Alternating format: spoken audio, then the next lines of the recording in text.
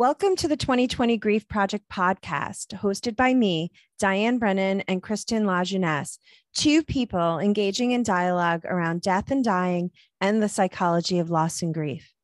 Join us in becoming more curious and less afraid of these sometimes scary topics.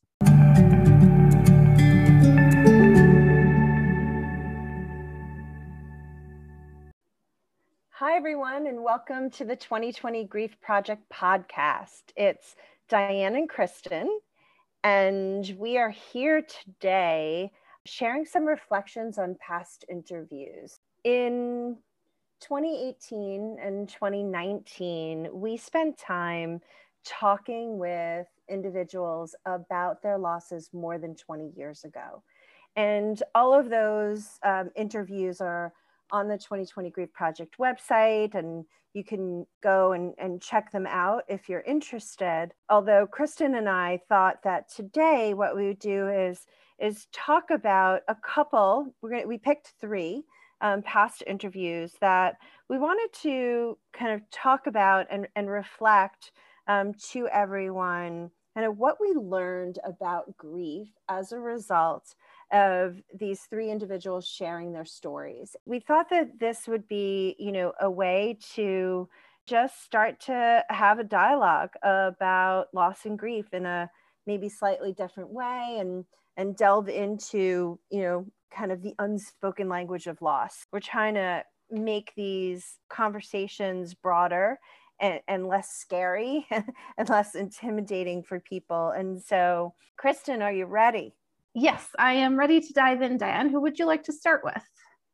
I thought, Kristen, we'd start with our interview with Fiona. And if you remember Fiona, Fiona was a young woman in her 20s, and her husband were on a holiday with their three children. And her husband, they were hiking. Her husband got, they believe, bitten by, a snake or something like that, and fell ill and died within, I think, like 3 days' time.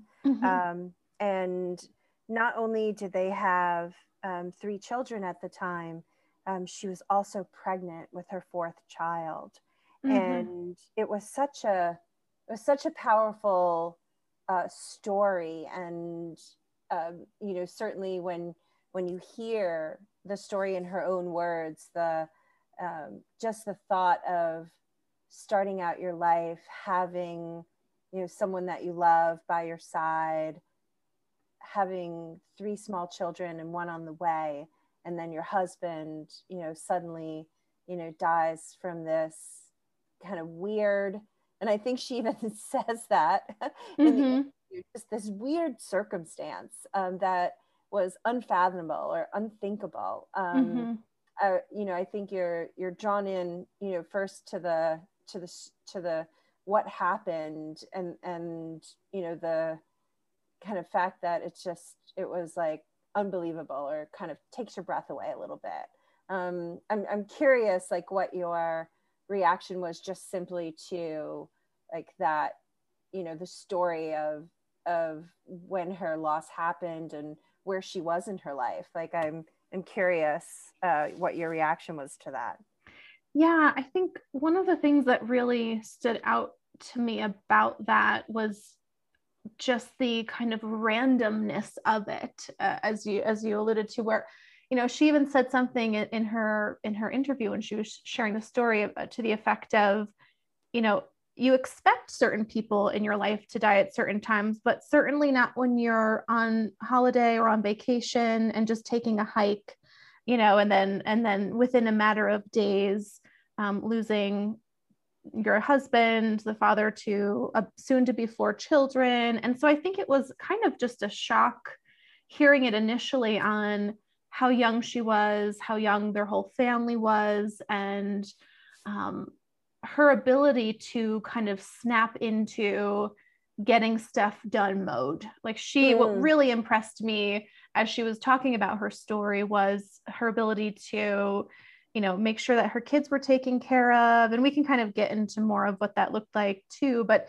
making sure that they were all set, being by her husband's side, and then matter-of-factly saying, once realizing that he was gone and accepting that, kind of immediately deciding like, this is not going to define the rest of my life. I'm not going to allow this experience to inform. Yes.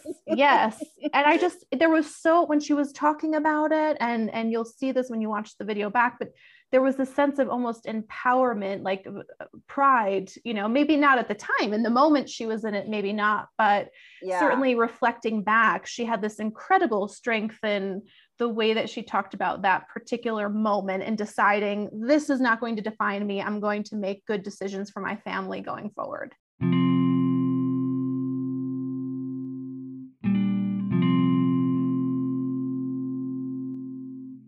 So I remember when I arrived home, the massive physical reaction to grief, like the animalistic wailing thing, being held by my brother and feeling ill and all that. I remember that. That didn't last that long. And then I remember being really clear about how this was going to pan out. This was not going to be like define the rest of my life. It was like a clear decision. Totally clear. Yeah. Where you wanted to, tell me what that means for you, because I don't want to make any assumptions. No. What did it mean to not let it define your life? I didn't want to be known as the young widow and to be sympathized, and I was out of, it controlled me. And I wanted to hold the story and the truths of that for me and for the kids and for anybody we chose to share that with, rather than it being public property. Because I was very aware that it was a really strange thing to happen. What also struck me, we started to talk about her experience with this tragedy and her husband getting sick and falling ill. And what struck me when I asked her, what do you kind of recall from that time, knowing that it was probably this wildly overwhelming moment in her life, that she said she remembered the people who were kind. And, she noted the nurse who made sure to take care of getting, some things for her family, that person kind of went above and beyond. She noted the chaplain and the kindness, and remembering to this day, some of the words that he shared. And it just struck me how that is a lesson for all of us, that the kindness that we show people when they are in difficult situations, when they are encountering a loss and grieving a loss, that kindness goes a long way, and it's so embedded as a part of their memory of that time, and that just knowing that can help to ease someone's grief. And what was interesting about that too is the nurse and chaplain, for example, they may be having similar conversations with people on a weekly, if not daily basis. So imagine us kind of everyday people, or whatever your profession may be. I mean, for you, Diane, yes, your work, you are also having these conversations. But, if you think about kind of our normal day-to-day, our personal lives, we may not be someone that we know, a friend or family member, experiences a sudden loss or is going through grief of some kind. We may not think about it in the same way as someone who does it professionally. And I wonder if we just took a step back to say, not if I were a professional in this field, what would it look like, but more, wow, I don't have to quote unquote deal with this every day, but how can I show up for this person in my life in a way that lets them know that they're seen and heard, And I'm sure at some point we can get more into what that looks like, you know, in terms of suggestions from you as a professional in the field. But that point stuck out to me too, because I thought, you know, these people are probably having to show up in this way regularly for people because they work in a hospital. What does that look like for those of us who don't work in that world? Well, and I'll add to that, Kristen, in later in the interview, Fiona shares a little bit around some friendships, and that friendships got closer and deeper, and there were some that fell off, and those that fell off were the people, if I'm kind of paraphrasing a little bit, but they were the people who weren't helpful, meaning they didn't get the grief and how to navigate it and how to work with it. And I just remember her talking about a friend who took, you know, somewhat control and was very mindful of Fiona's grieving. I'm going to help her. Here's what we're going to do. I'm going to take, you know, make some plans. I'm going to kind of be there for what she needs. And she describes it as someone who could laugh with her, could be a little sarcastic, and poke fun at things, but then also really understood what Fiona's capacity was, and was able to kind of step in and just help her along. And, you know, I think there's something to that when we encounter someone in our lives who is grieving a loss, if we are mindful about that, and not mindful about it in just the first, you know, month or two following the death, but in the first few years following the death, and think about what it might be like for that person and how you can reach in and just meet them where their grief is at, and, you know, show them that you remember, that you care, that you know, are there to help support them in all different ways, and that you're going to help them kind of just move through whatever they need to, that sometimes that's just the best support possible. Yeah. And in that same regard, I thought it was interesting and really cool, actually, how she acknowledged that, you know, some of the friends that dropped off, from her perspective, maybe their families were very similar. Maybe they had similar age children or similar sized family or dynamics. And she thought maybe out of fear of, oh no, what if this happens to my family? Or I don't understand this new family dynamic or structure, and that's scary to me. And so I thought it was actually really cool that she was, you know, almost accepting of maybe their fear around being around someone who was experiencing this level of a traumatic loss or this type of grief. Yeah, she got that she represented their worst fears. Right. Yes.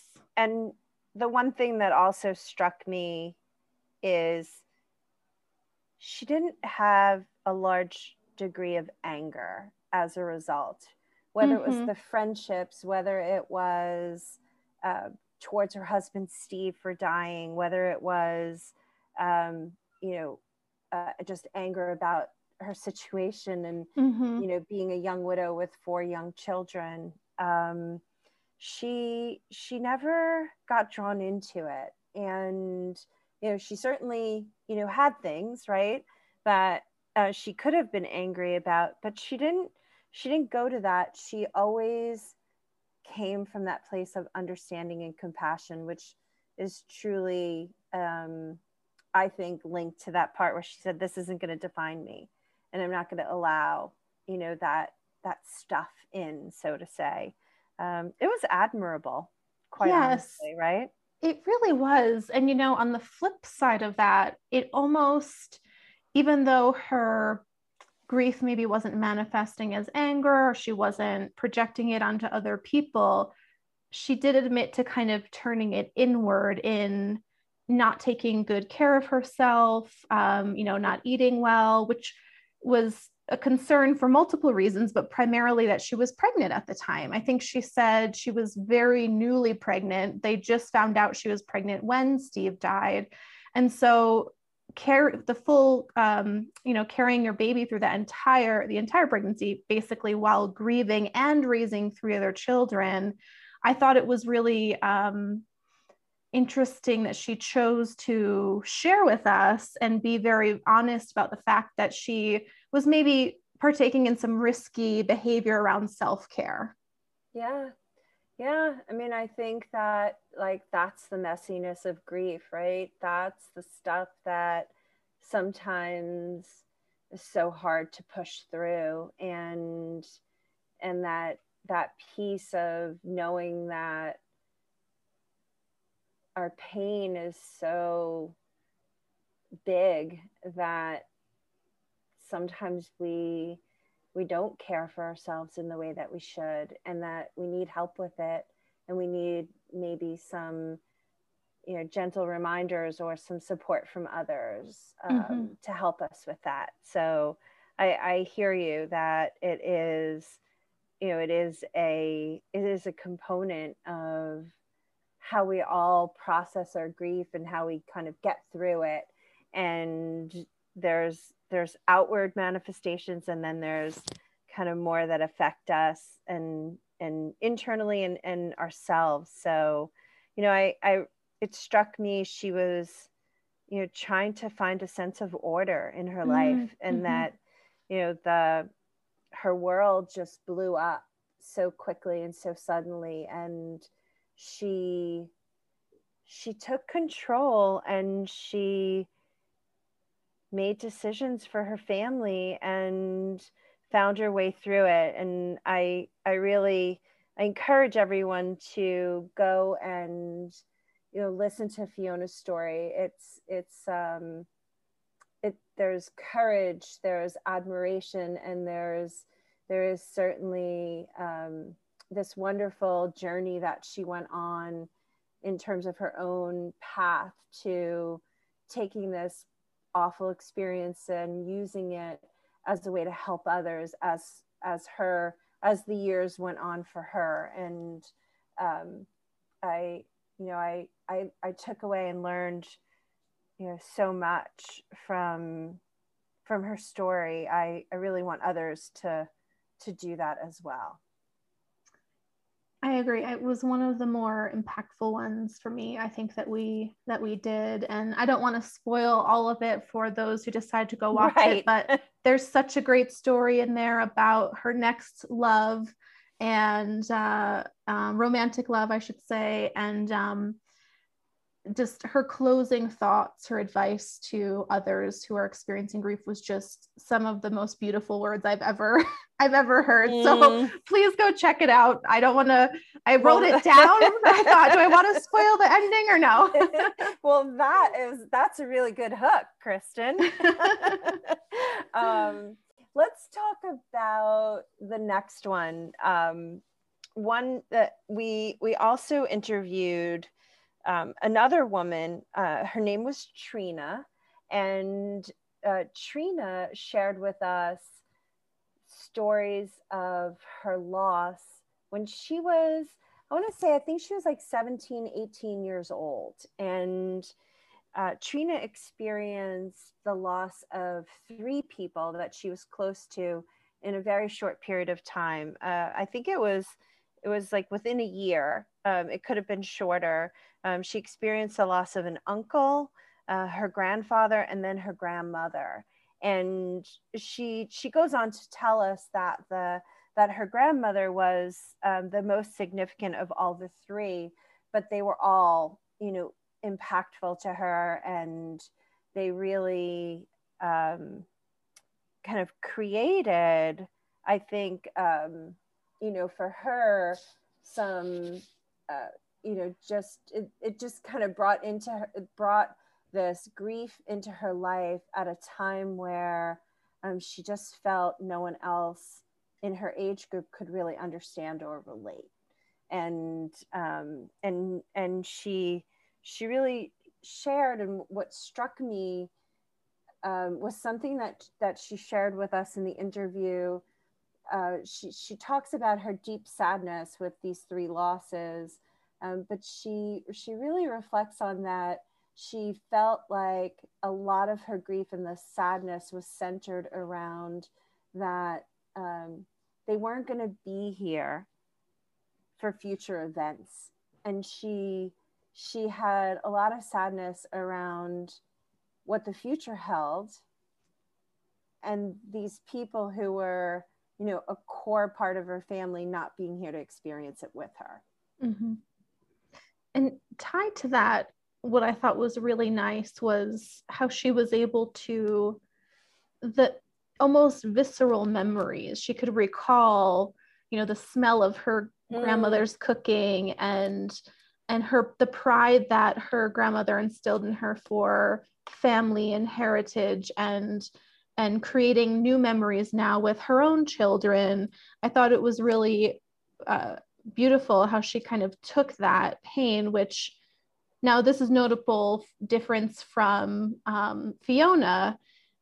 Even though their losses were the same amount of time apart, or relatively within the same window apart, Trina still felt very much at the surface. Her recalling the memories, and not just the memory of the fond times, but of the losses themselves, and how it felt much more, I'm not sure how else to say it other than close to the surface, more tender still for her. And I just bring that up as a way to say, you know, no matter how long it's been, how far away your Right, loss like was. 20 years, 30 years. Exactly. Right? Like that. Yes. Part, yeah. And it's just very different for everybody. Well, and I also think, to your point, it is how your memories, right, kind of come in.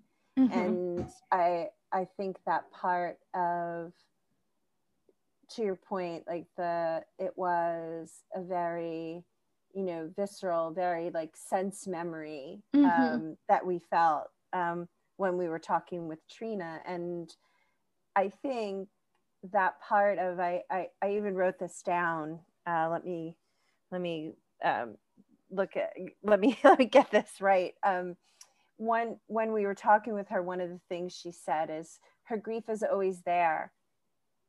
It deepens, it changes, but it never goes away. And I think, Kristen, what you're reflecting back is exactly, you know, that part of what Trina shared with us, that it is always there for her, easily accessible, like right under the surface. That that these deaths were so impactful, and she really misses, you know, that part of family. I felt like she talked about the difference between, you know, how her family gathered, how intact they were when her grandmother and her uncle and others were alive, and then how it changed after. And there was a lot of sadness around that. To your point, she instilled some of that with her own family, but she noted how it was different. Yeah, and this may be a little off topic, not entirely, but it did remind me of not her, the way she was expressing her experience, but her types of loss reminded me a little bit of your losses too, just having several in a row in a short period of time. I just thought that was interesting that we happened to connect with someone who also had multiple losses like you did as well. And again, I know we're not totally talking about you right now, yeah, but that's okay. But a little side note for anyone who hasn't yet gone to watch Diane's story on the website yet, where you do talk about all of that experience for you. But that was one of the things that came up for me too, or I don't know why it didn't hit me in the moment that we were interviewing her, but I thought, oh yeah, another person who had this unique experience of losing multiple people in a short amount of time. Yeah, I hear you with that. And I think that, you know, the way Trina talked about it, I could relate to that. it was, I think at one point she said, like, haven't we had enough? Like, how, I think her uncle died and her grandfather died, and then her grandmother died. And it was in that point, like she put that out there, just the frustration of how much more do we have to endure? How much more, loss should we have to bear as a family in this short window? And I could very much relate to that, and very much relate to her frustration with that. I know I did feel that as well. And I think I'm glad you brought that up, because we do relate through our stories. We relate through our experiences, although individual experiences, we can sometimes see some of ourselves in others. And that is what I really enjoy about the story sharing, and people sharing these messy parts of their lives with us, as a way for us to all relate and learn and kind of understand each other in different ways. And I felt that Trina had this message that she talked about a few times in our interview, the idea of wishing that she spent more time, and that if she could have done anything different, what she would have wanted to do was spend more time with her grandmother. And I think she had mentioned this a few times, Kristen, and get her grandmother to write down her recipes. Yes, that meatball recipe. Yes, I will not. Yeah. I will not. I could almost smell it while she was talking about the way she described it. Yes, and as a vegan, that is quite remarkable. We've got vegan meatballs, and I've had meatballs before going vegan, so very true. But that she could bring that memory up for you is remarkable. Yeah. I do think that the one thing that Trina, really did also share was this part of, trying to get to a place of acceptance. And I feel that was something that she felt she did achieve, although it took her time to get there. It took her many years to feel any level of acceptance with the death of her grandmother. The grief is always going to be there. Yep. I feel like it's always going to be there no matter what I do. Okay. It's just a way of, you have to, for me, I have to learn how to navigate around it. Okay. There'll be a song, there'll be a memory, there'll be something like, she took me to St. Patrick's Cathedral when I was a kid. I'll never forget that. There's just certain things. My grandfather used to take me to White Castle to have a chocolate shake that you had to suck your skin like that, that I'll never forget. And and as I get older, I cherish those memories, and I cherish the time that I had with them. But like the grief, it deepens, but it just never goes away. Okay. Yeah. So it's always there, kind of under the surface. It's like a wave. It'll come. It crashes down at the most inopportune times, and then it dissipates. Okay. And sometimes it's really rough. Especially like certain times of year, like their anniversary of their death or their birthday or something. But then, like on the everyday kind of thing, it's there, but it's not like as present. I think that something that is important for people to understand, that acceptance doesn't always come quickly, that it can take time to really come to a place of feeling acceptance towards what happened. And to that note, Diane, what would you say to someone who may come to you with that question of, like, how long do I have to stay in this state of grief? Like, how would you help them see the light at the end, so to speak? It's a good question. And I think that acceptance comes in many different forms and on different levels, and that I would encourage someone to think about it in perhaps some smaller pieces first, meaning there are probably components of their loss and their grief that they may be able to feel acceptance towards, versus like the whole big, I guess we're on a food theme here, the whole big enchilada, right? Where I think that, there might be able to gain some acceptance on kind of the smaller pieces of accepting that, the person is no longer, experiencing pain, accepting that the person is, was able to kind of live a joyful and happy life, and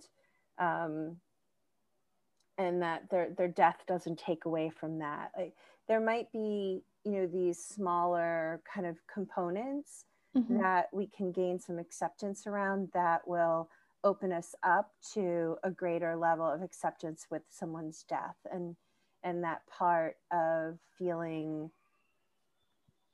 I guess, just okay about it. Which is yeah, I know it's kind of a big question, not Yeah. a quick answer, but what you said, I think, actually ties really nicely into the next person that we wanted to talk about, unless there's anything more with Trina you wanted to share.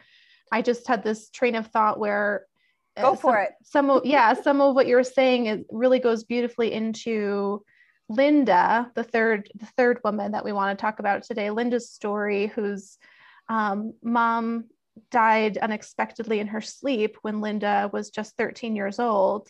And just riffing off of what you were saying, Diane, this idea of like baby steps almost. And I think because Linda's grief journey started at such a young age, we got to hear her talk about that, her journey through and to finding rituals and other things, making healthier decisions around her, how to handle her grief, and how that changed from the time she was basically an adolescent on through being an adult now. Because I think her loss was maybe closer to 27 years ago, was it? Hers was longer. Linda's was, I think when we spoke to her, she was at like 21. Oh, 21. Okay. 21 years. Yeah.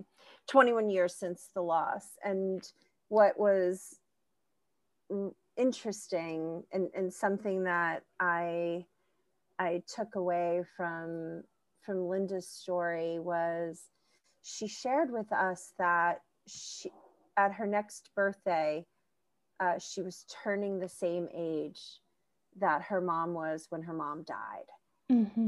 And it struck me as how that connection can be so meaningful and maybe even a little scary to be approaching that age, but also she described it as a sense of freedom. And yes, I think she also said she was a little excited by the idea of having gotten past that big number, that scary number. Yes, that's it. And I really, I just so appreciated her, talking about that and talking about how it was so important for her to find something that would be meaningful, as a way for her to kind of engage and have this birthday and this year pass, and how she found community, a community of other women that she, I forget where she went, but she went, and traveled. Costa Rica, I think. Costa Rica. Right. And it was like a retreat, and I think it was a retreat for women who had experienced loss or who were grieving in some capacity. Something like that. Yeah, it was like this wonderful idea of when she talked about it, I just remember her talking about feeling really safe, and that the space was being held for her, and she felt supported. And it just reminded me that when we need the support of others, and we find it in a community, it can create such a safe space for us to share our feelings and share our thoughts. It was it just, like, I wanted to, I think, like, hug her and be like, oh, I'm so happy you found that. Like, I had this feeling, right, of just wanting, to to express that. Which, notably, a little throwback to Fiona's story. She had said that was one of the things she was missing, was community in her journey through healing, that she didn't feel at the time, she felt like there weren't groups or individuals who could help her. Although she did also say she wished she had done more independent research on that too. So it's just interesting tie back among the stories, and Linda's journey to find that community, and Fiona noting that she wished she had something like that. Yes, I hear you on that. And I think that for Linda, it took a while to find the right community too. And like, if we think about Linda's story, the 13-year-old that, and the young teenager that she was, she couldn't find that early on in her grief, but she found it later. And I think that was also probably why I wanted to hug her. Like, you got it. Mm-hmm. Like, I just remember the struggles of, not only did her mom die, but she then went to live somewhere else, live with her dad in another state, and a new home, and a whole, and step kind of siblings. Mm-hmm. Yeah. And I thought, wow, just all of the compounded loss there that she experienced. And, what Linda talked about, which I really want to point out to encourage people to listen to her story, is that she talked about how it took her a long time to realize that the things that people leave behind, their possessions, their jewelry, clothing, all of that, those aren't necessarily the person, and that you can, kind of let go of them and not have them, become, such a focal point for your grief. And she talked about how earlier on those were so meaningful. But then, another loss, right? Different kind of loss. Her home was burglarized, and some of these things that were her mom's were taken from her. And all these things that she held dear for so many years, that were comfort to her as part of her grieving process, were now taken away. And, through this burglary. And I thought, wow, a different wave of loss. But here's the thing about Linda that I admired.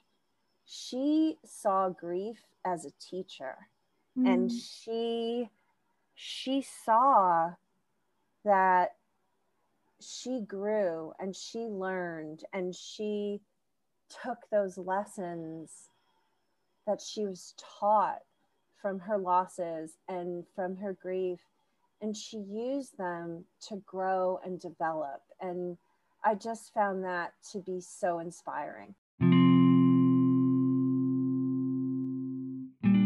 I can't imagine who I'd be without it. Okay. It's been such a huge part of my life and who I've become as a person. I'm thankful for it at this point. Yeah. Just the extreme amount of empathy that I feel, and the ways that it helps me relate to people. It's just a huge teacher, and you don't really see it until, again, you see it reflected in somebody else, and you see how much they change just having that experience. The other big thing that stood out to me with Linda's as well was she had said something about, the people around her assumed that bringing up the loss of her mother or the death of her mother was something that they shouldn't do, or that it would be hurtful. But she said, that's how she keeps her alive, is through conversations and talking about her mom, and remembering things about her mom is actually can be healing and therapeutic. And so I thought that was interesting for anyone who may be kind of dancing around this, how do I talk to someone about their loss and grief, and that it can really serve a larger purpose once you can kind of push past the discomfort of bringing it up and talking about it. Yeah, and I think, Kristen, that is the question that I want to pose to everyone who is listening. The what if it was no longer taboo, to talk openly about your losses and your grief, and what impact might that have to us as individuals, but kind of in the world. And I think that this part of when we talk about it openly, it allows us to keep those memories alive, to connect with the person, to share our grief with others, to be heard and to be understood and to be held. And I just wonder if we did more talking, how would that impact us as people and in our world today? And what do you think? It's making me think a lot about pandemic times, and I listen to a lot of podcasts myself, and some of them are centered around reflections on pandemic related losses and how it's changed our lives. And so the reason I'm going there with it now in this moment is because I think about the conversations I'm hearing and listening to as a third party, or outside of that experience that the person's talking about. I have a deeper level of empathy or understanding for what someone may be going through that I had no idea. I pass them on the street, I see them on social media or online in some capacity, and it's so easy to just judge someone in passing, or not think, oh, I wonder what they're going through today. And so all this is to say, you just kind of never know what's happening below the surface, and being able to talk more openly about much more sensitive topics like death and dying and loss, I think only allows us to further develop our innate sense of empathy and compassion for other people. I hear you on that. And I do think that the more open dialogue that we have, and the more curiosity that we can have about what might be going on for someone else, can certainly bring a greater level of compassion and perhaps unity and just understanding for each other. And perhaps that's something that we can see maybe evolve over time, or even some maybe silver lining from the pandemic. I don't know. I realize that might be a little controversial, but hey, perhaps that's possible. So yeah, something for everybody just to give some thought to, the kind of what if. What if we had more open conversations about death, dying, loss, and grief? What would that mean for ourselves and for others in the world? So let's leave everybody with that. Yes. And if you do watch any or all of the interviews that we just touched on today, we'd love to hear what you think of them, whether you want to leave a comment on the posts on our website, 2020griefproject.com, or find us over on social and drop a note to say, what you thought of the latest episode. We'd love to hear from you.